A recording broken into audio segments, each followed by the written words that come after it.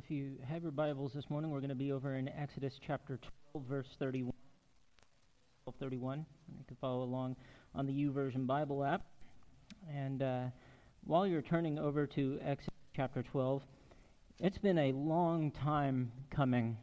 Maybe for us reading, it's only been a few weeks, but for the Israelites, it has been a long time coming.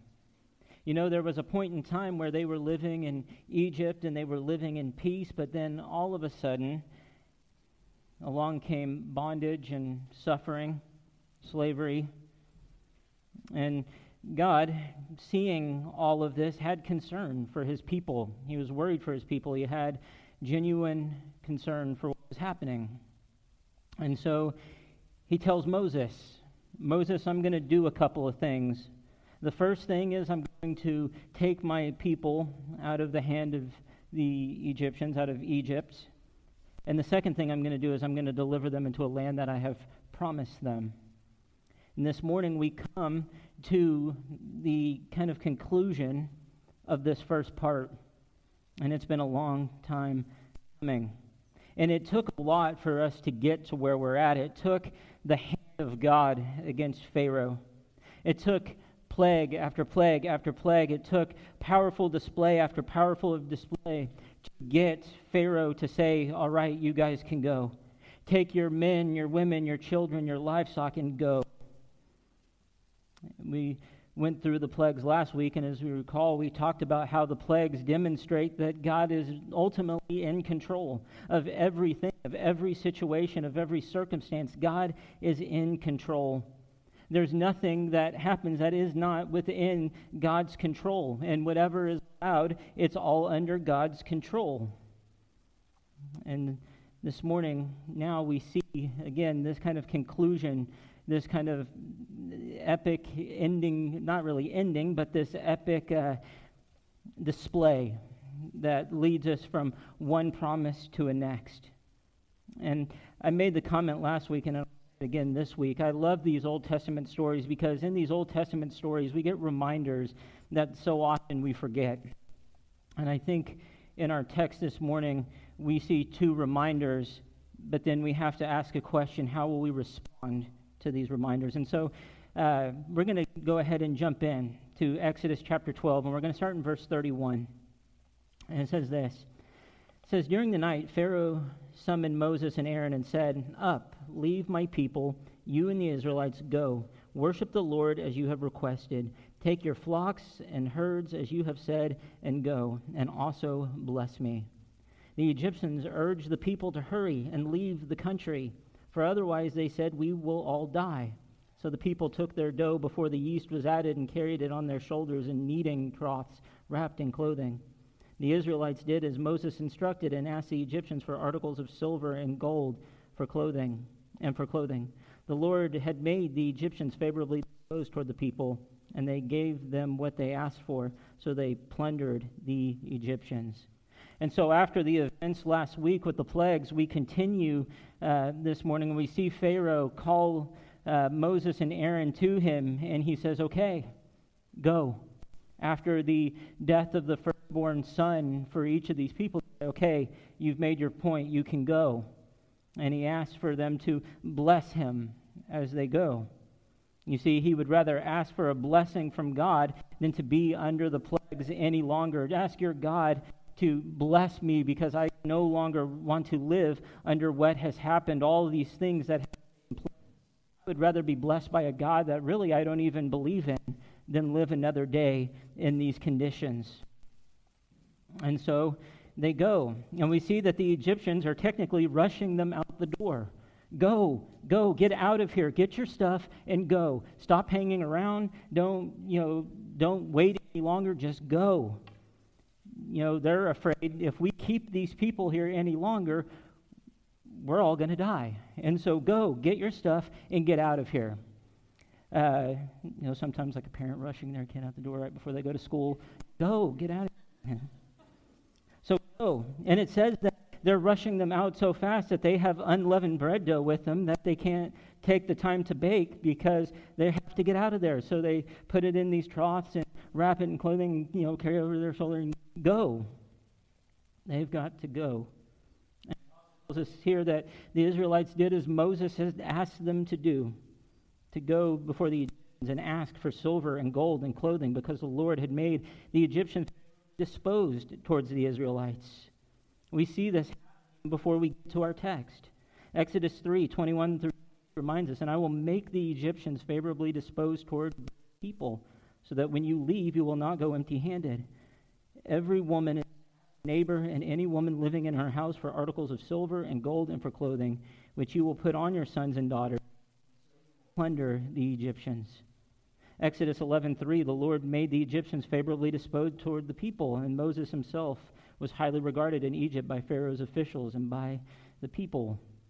And so not only now are they being okayed to go, not only now are they being rushed out, but they are also taking along with them silver and gold and clothing from the Egyptians. They're leaving in fine clothing. They're leaving with silver and gold. Not only is God rescuing his people, but he is blessing his people as they leave. And this is a promise that God had made to Abraham in Genesis 15, fulfilled. 13 through 14, it tells us, then the Lord said to him, know for certain that for 400 years your descendants will be strangers in a country, and that they will be enslaved and mistreated there. But I will punish the nation they serve as slaves, and afterward they will come out with great possessions. God is doing everything he said he would do, and it's being fulfilled here. And then we continue to verse 37, and it says, the Israelites journeyed from Ramesses to Succoth. There were about 600,000 men on foot, besides women and children. Many other people went up with them, and also large droves of livestock, both flocks and herds. With the dough the Israelites had brought from Egypt, they baked loaves of unleavened bread. The dough was without yeast because they had been driven out of Egypt and did not have time to prepare food for themselves. Now the length of time the Israelite people lived in Egypt was 430 years. At the end of the 430 years, to this very day, all the Lord's divisions left Egypt, because the Lord kept vigil that night to bring them out of Egypt. And this night, all the Israelites are to keep vigil to honor the Lord for the generations to come.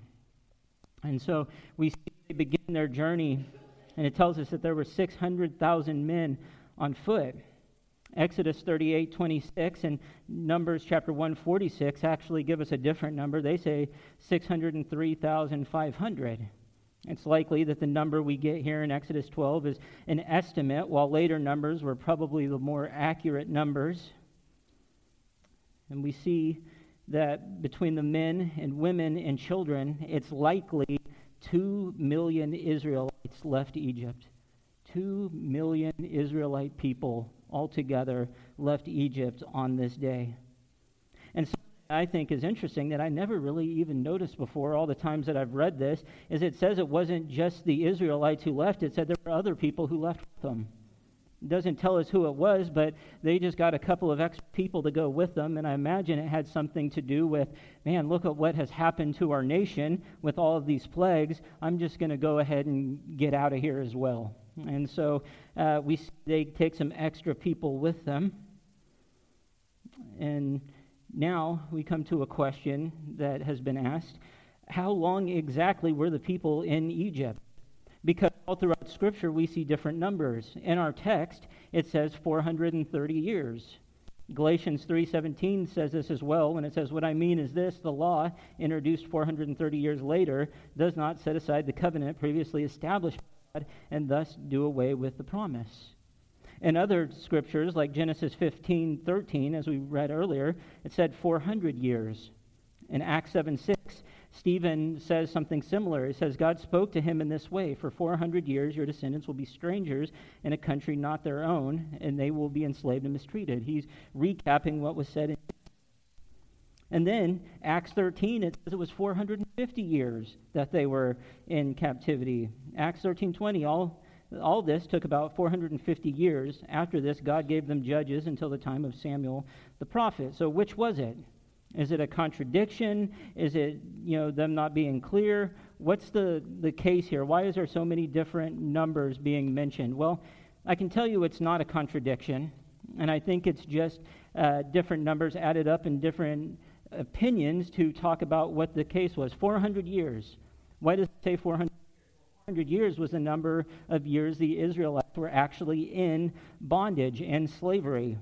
430 years was 400 years of slavery plus 30 years of peace in Egypt beforehand. 450, well, this is likely the 400 years plus 40 years of wandering in the wilderness plus 10 years on their way for conquest of Canaan. And so it's not any contradictions. It's just different people adding different numbers for different explanations for how long the people were in Egypt. But what I think is neat here is what it says at the end of our text here, where it's this vigil, or the vigil. There's this vigil that the Lord has kept for his people. A vigil is a period of keeping awake during the time usually spent asleep, especially to keep watch or pray. That's how it's defined. We know that our God is not asleep on us, that God is always present, ever knowing, seeing what is going on everywhere. But how comforting it must have been for his people on this evening. How comforting to know that in the midst of this exodus, in the midst of them leaving, God was present with them. God was there as they went, keeping over them, protecting them, guiding them, leading them, present. How comforting should that be for us? Knowing that today we have a God who goes before us and who keeps watch over us and is with us and is ever current, ever present in our lives. And so here's our reminder this morning, and it's this: God is faithful. God is faithful, is he not? God is doing exactly what he said he was going to do. He told us that he called Moses. He says, I'm going to bring my people out of Egypt, and I'm going to bring them into the promised land. Well, he's done this first thing. He's bringing them out of Egypt. Last week we talked about the fact that God is in control, and I think our text this morning reminds us that God is faithful in his promises. He is faithful in his promises. He is faithful in his plans. He is faithful in whatever he calls us to. He is faithful in all these things. When he says he's going to do something, he does it. He doesn't change his mind. He doesn't change his plans. He remains faithful in everything he says. He delivered his people out of the hands of Egypt from their bondage in the same way through Jesus Christ. A bridge has been made for us to come back to him just as he promised there would be. He is a faithful God. Deuteronomy 7:9 reminds us, know therefore that the Lord your God is God. He is the faithful God, keeping his covenant of love to 1,000 generations of those who love him and keep his commandments. Psalm 119:89 tells us, your word, Lord, is eternal. It stands firm in the heavens. Your faithfulness continues through all generations. You establish the earth, and it endures. You see, God does not deviate from his plan, his purposes, or his promises. He is faithful, and he is faithful even when it doesn't feel like it. He is faithful when the road is tough. He is faithful when the road is good. He is faithful when we are struggling. He is faithful when we are happy and when things seem to be going well. He is faithful in all things at all time. And so he is faithful. Now we're going to flip over to Exodus 13. Exodus 13:17. And so we've seen the Exodus, and now we see a continuation of this in one of the most monumental, one of the most well-known stories in all of Scripture, one of the biggest displays of God's power in Scripture. And so let's start in verse 17. It says, when Pharaoh let the people go, God did not lead them on the road through the Philistine country, though that was shorter. For God said if they face war, they might change their minds and return to Egypt. So God led the people around by the desert road through the Red Sea. The Israelites went up out of Egypt ready for battle. Moses took the bones of Joseph with him because Joseph had made the Israelites swear an oath. He had said, God will surely come to your aid, and then you must carry my bones up with you from this place. After leaving Succoth, they camped at Etham on the edge of the desert.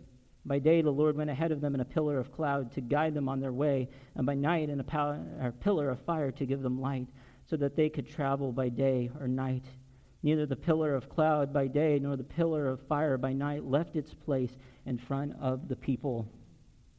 And so right here, right away, we see that God is not going to lead his people through the Philistine country. Instead, he's going to lead the people around the desert road toward the Red Sea. And the road through Philistine country would have taken them in the direction of Beersheba and the Negeb. This led along the Mediterranean Sea, and it was a military road used by the Egyptians. And so God instead directs them down a desert road. The road, it's not mentioned, but it's believed that this led them down a location known as the Bitter Lakes. There should be a picture right where that red dot is, right around where the Bitter Lakes would have been. And you see, what's amazing here is that he had a reason for this. He always does, has a reason for everything he does. And he does what he does here because he knows that if they go down the easy road, if they take the easy road that will get them where they want to go quicker, there's a good chance that they could meet the Egyptian soldiers there and go to war. And God says if they taste war, if they experience war, then they may start in their head to say, let's turn around and go back to Egypt.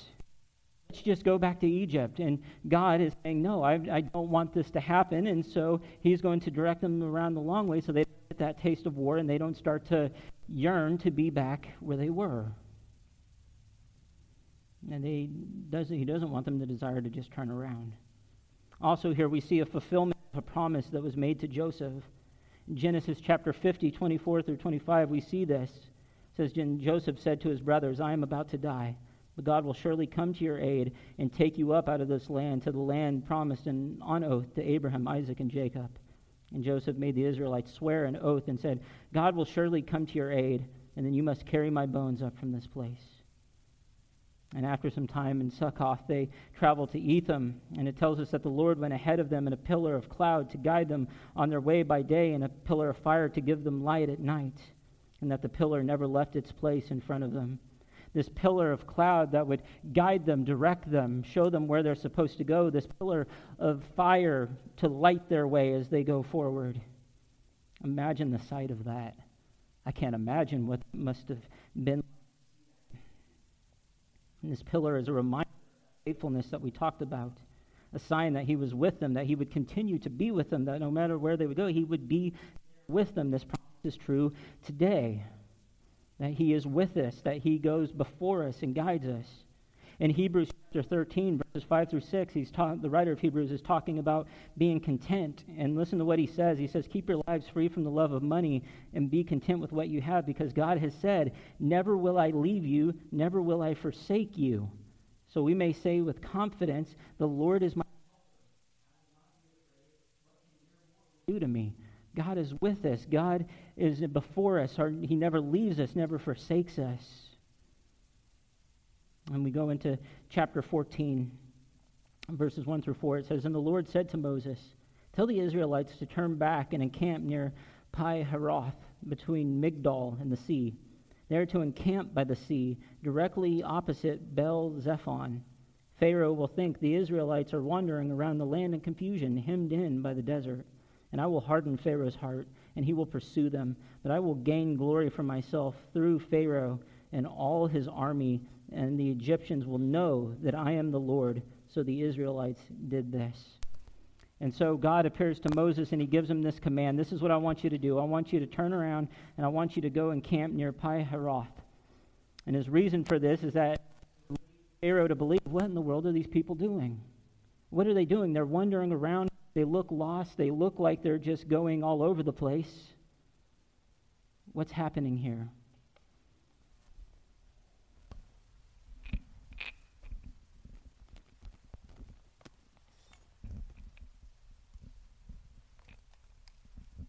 All right, let's see if I can do this. Turn pages with one hand. All right.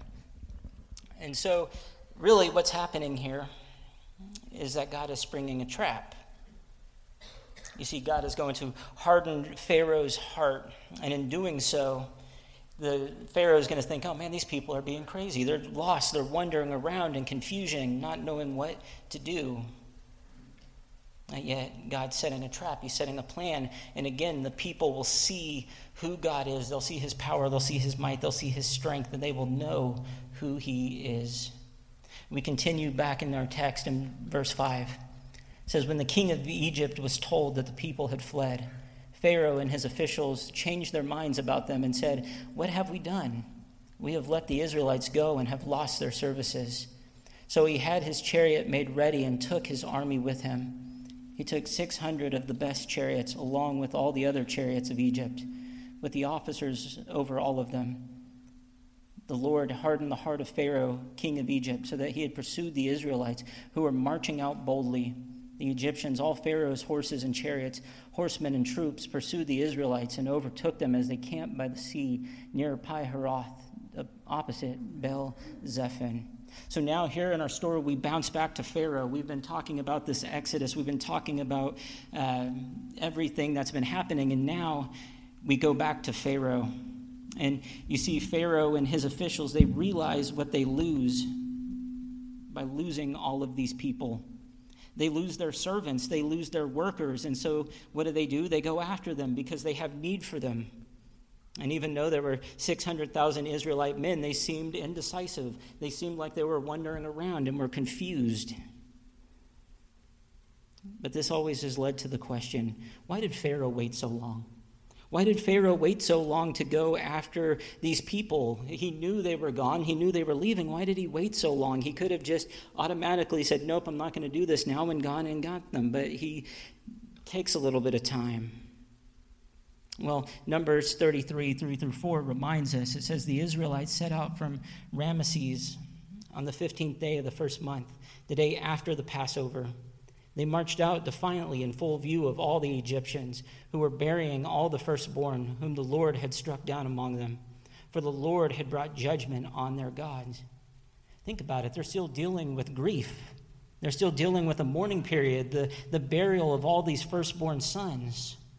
Also, remember what Pharaoh had been told by Moses over and over and over again.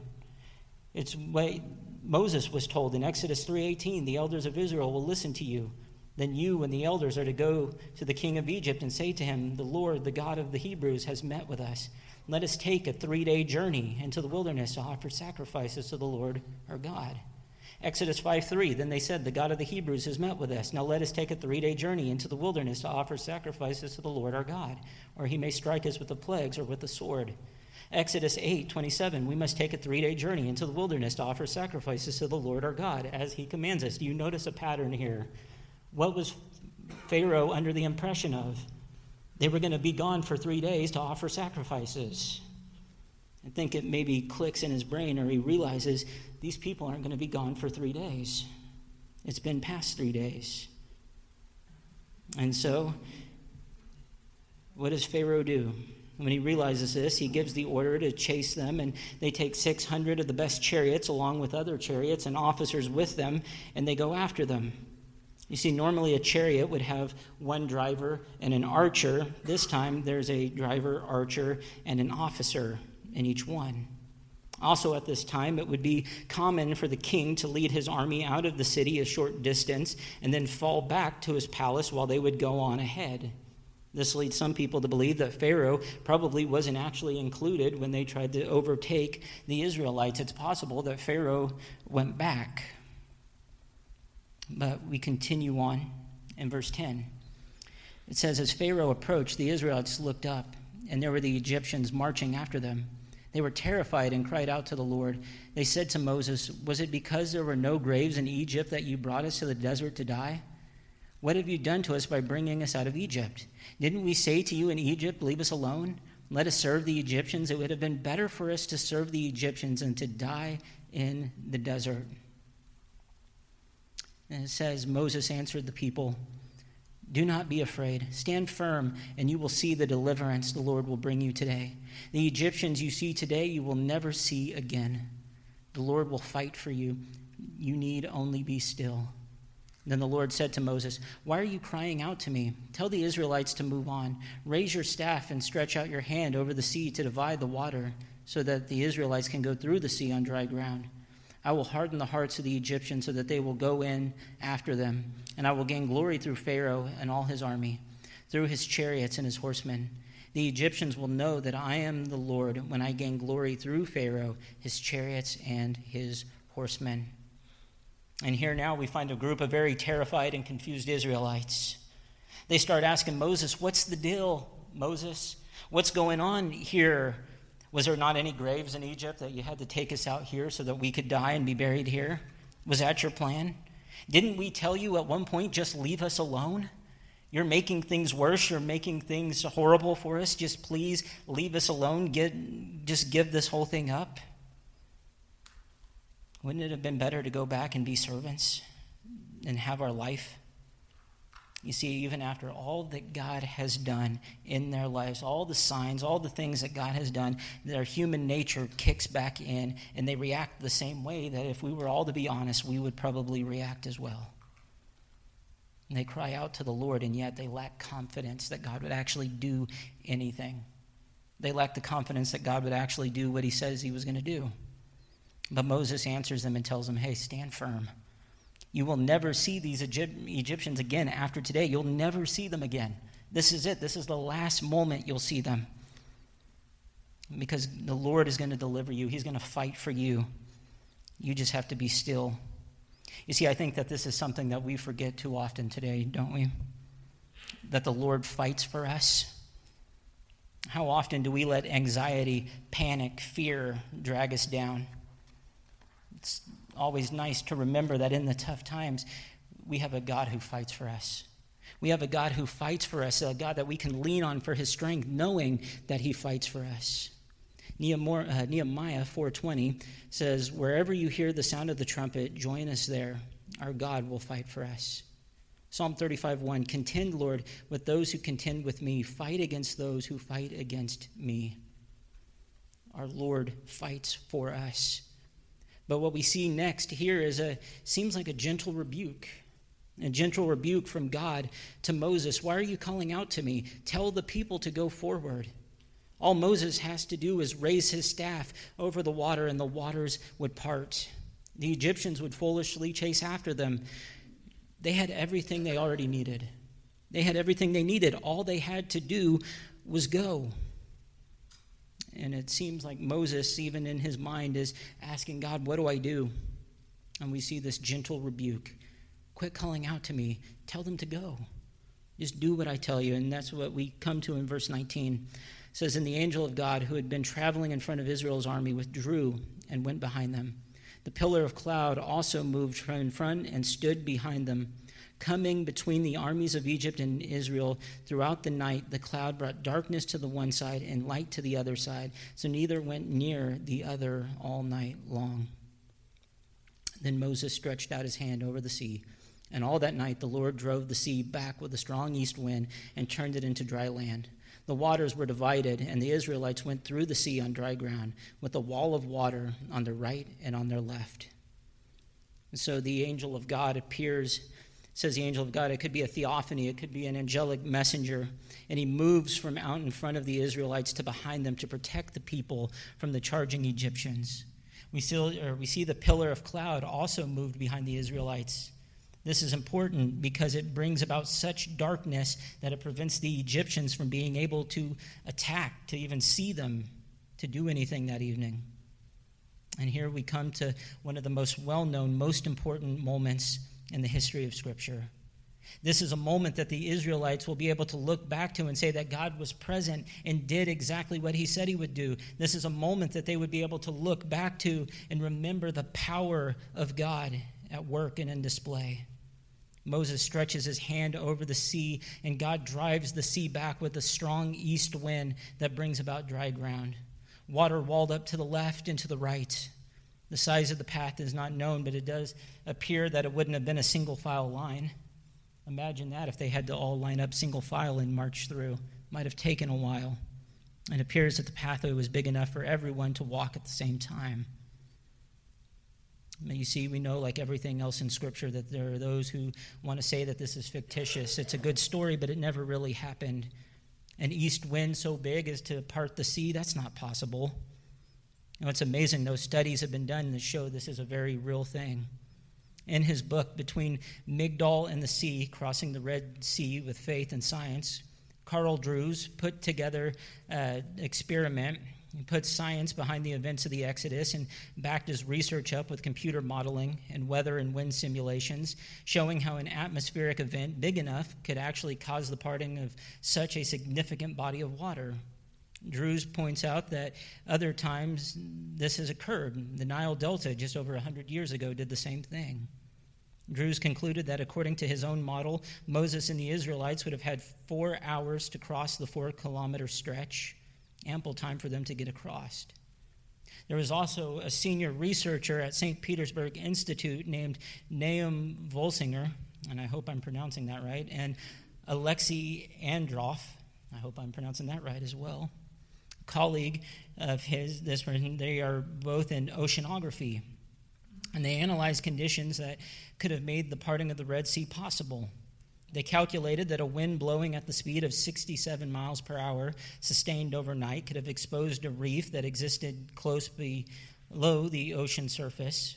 The Israelites could have then fled over the passage before the wind died down and waters rose again, blocking the way for pursuing Egyptian soldiers in their wheeled chariots. And so these are great examples of how science can back up these big events, that science can prove that these things happen. But you notice these explanations are missing one very key important thing: the supernatural power of God.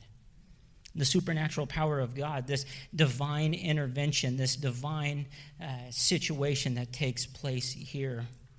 Another question that's brought up here is, where exactly did they cross? Was it the Red Sea, or was it a different body of water, possibly a marshy area with a shallow lake?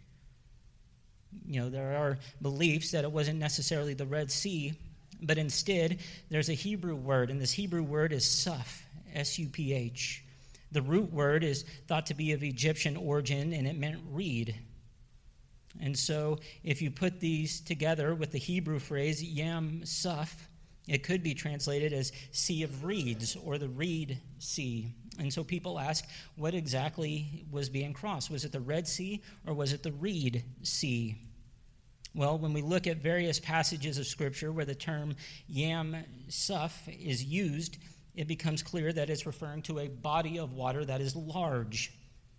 The waters were divided, and as they went through the sea on dry ground, it said a wall of water on their right and on their left. For there to be a wall of water on each side would have to suggest depth. It would have to suggest a big depth for it to be walled up on each side.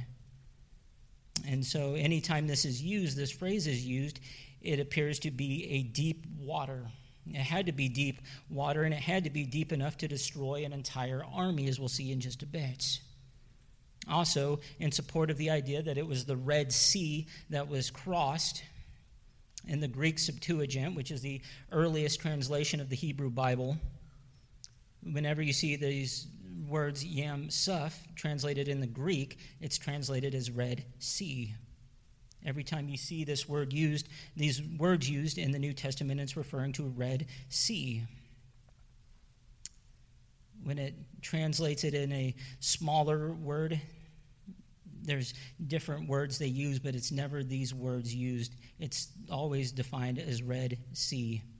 And so here we can be certain, we can be confident that this wasn't just a reed sea, it wasn't just a shallow water, it wasn't just a marshy area that they were able to cross easy. No, this was a powerful display as they crossed the Red Sea. We continue in verse 23. It says, the Egyptians pursued them, and all Pharaoh's horses and chariots and horsemen followed them into the sea. During the last watch of the night, the Lord looked down from the pillar of fire and cloud at the Egyptian army and threw it into confusion. He jammed the wheels of their chariots so that they had difficulty driving, and the Egyptians said, let's get away from the Israelites. The Lord is fighting for them against Egypt. Then the Lord said to Moses, stretch out your hand over the sea so that the waters may flow back over the Egyptians and their chariots and horsemen.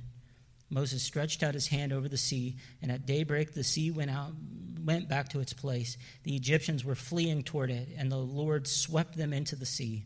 The water flowed back and covered the chariots and horsemen. The entire army of Pharaoh that had followed the Israelites into the sea, not one of them survived.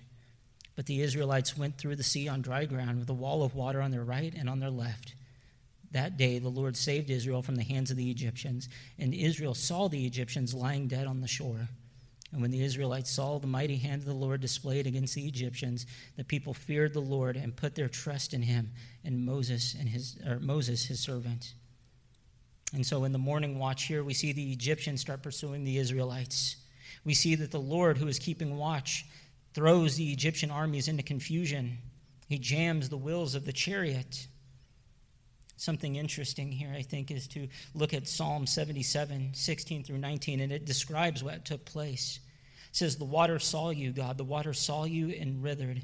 The very depths were convulsed. The clouds poured down water. The heavens resounded with thunder. Your arrows flashed back and forth. Your thunder was heard in the whirlwind. Your lightning lit up the world. The earth trembled and quaked. Your path led through the sea, your way through the mighty waters, though your footprints were not seen. All of these things, this intense thunderstorm, the lightning, the earthquake, all of these things would have played into confusing the people, and it would have pointed out that God is in fact on the side of the Israelites, that God is in fact fighting for them. And the Lord tells Moses now, stretch out your hand over the water so that the water would flow back over the Egyptians.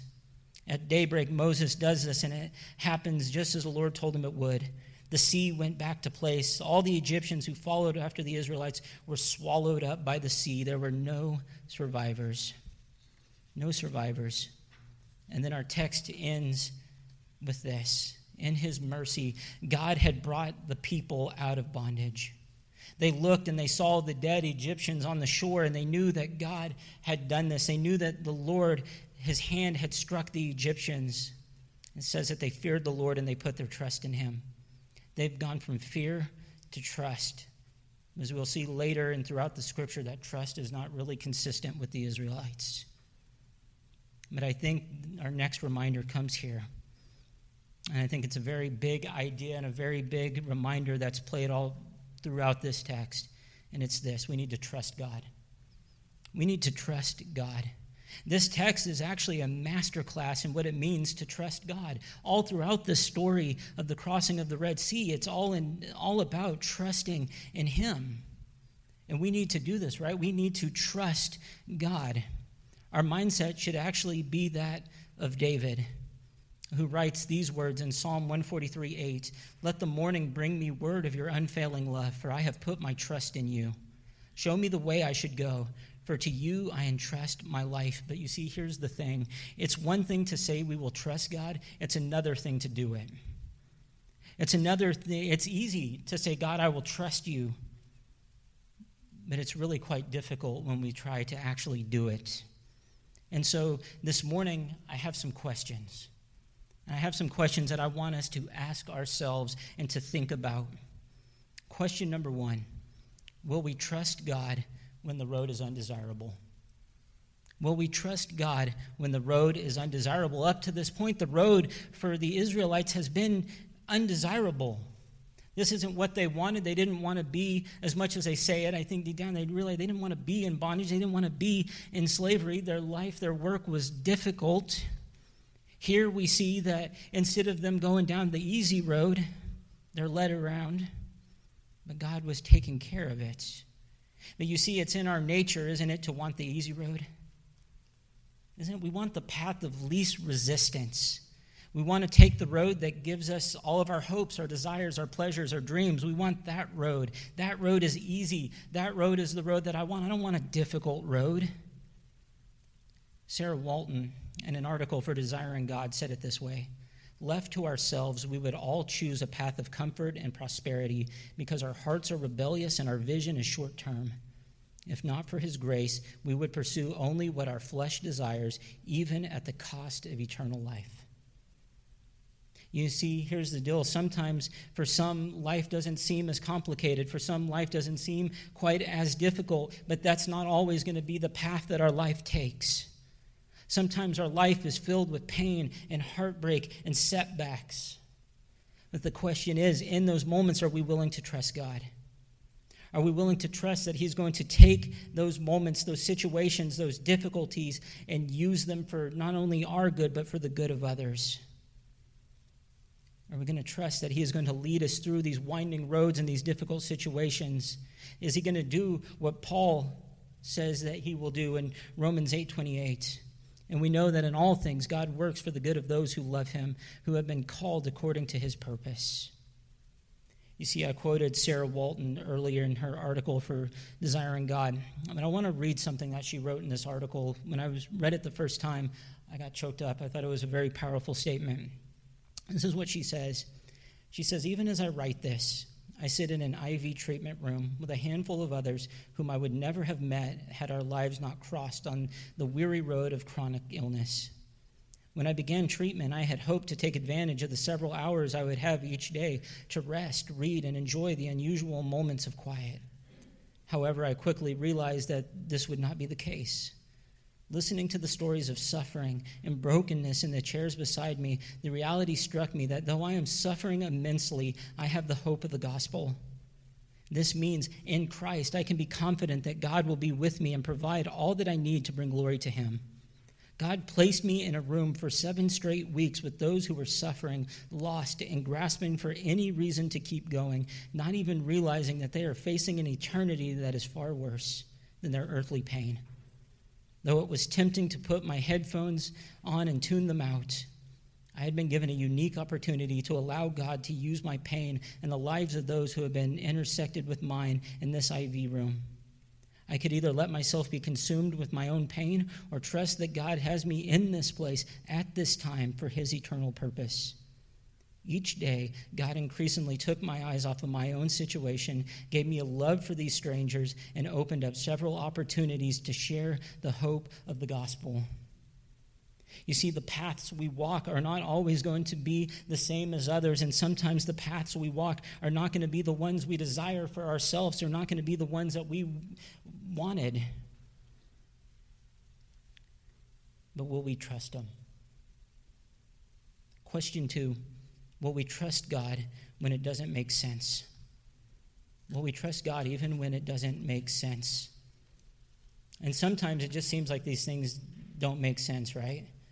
Why harden the heart of Pharaoh? Why harden the heart of the Egyptians? Why send them after the people when they were cleared to go? Why do all of these things? Why not just get rid of Pharaoh from the very beginning and get your people out of there? Why do this? Why do this? Sometimes it seems like the things that God allows, it just doesn't make sense to us. Why am I going through this? Why am I struggling with this? Why is this happening to me? Why is this feel out of whack in my life, God? Why is all of these things, why are they happening to me?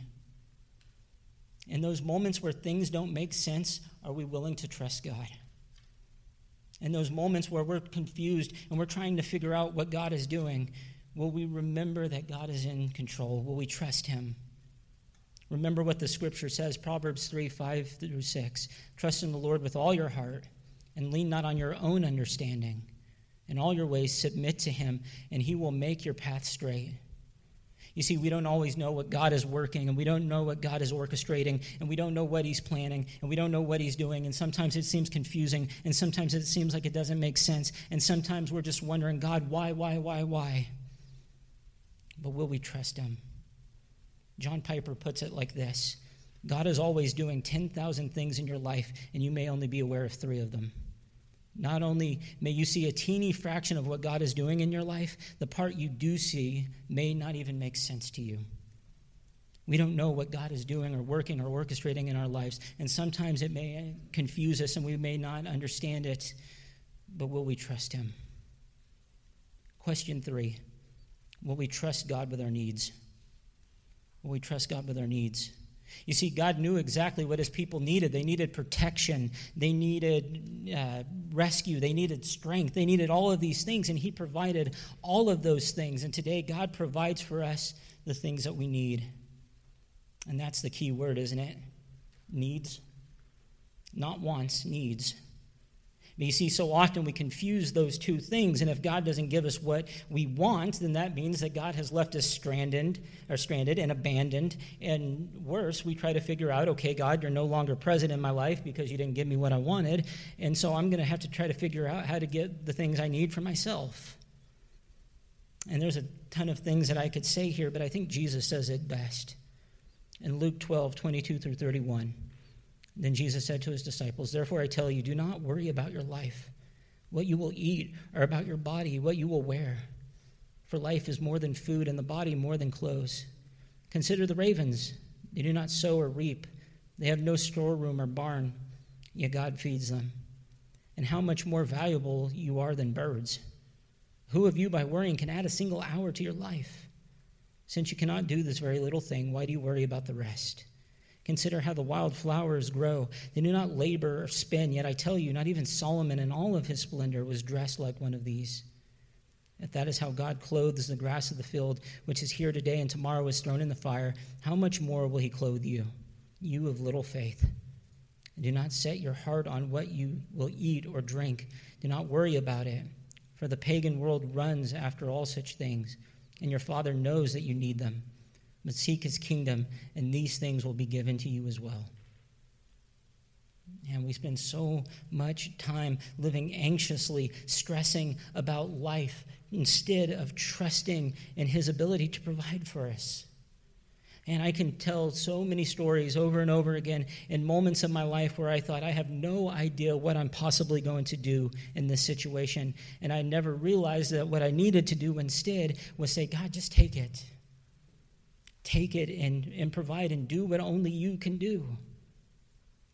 And I love how Billy Graham says it. We can be certain that God will give us the strength and resources we need to live through any situation in life that he ordains. The will of God will never take us where the grace of God cannot sustain us. Will we trust God to provide for our needs? Will we trust him? Will we trust him in all things? I'm going to ask the worship team to come up. And as they do, I can tell you this morning with certainty, we have all the reasons in the world to trust him. We do. He provides, he guides, he protects. When times are hard, he leads us through. When we are confused about his will, we know that he is working things out for our good. And we know that we have to lean on his understanding. When we are in need, he provides for us. And what truer statement than the fact that, you see, the Israelites, they needed something. They needed something big. What did they need? They needed salvation. They needed salvation from the hands of the Egyptians. They needed salvation from their suffering and their pain and the things they were going through. They needed rescue. They needed salvation from their bondage. And guess what? We too need salvation. We too need salvation. We need salvation from our sin. We need rescue from our sin.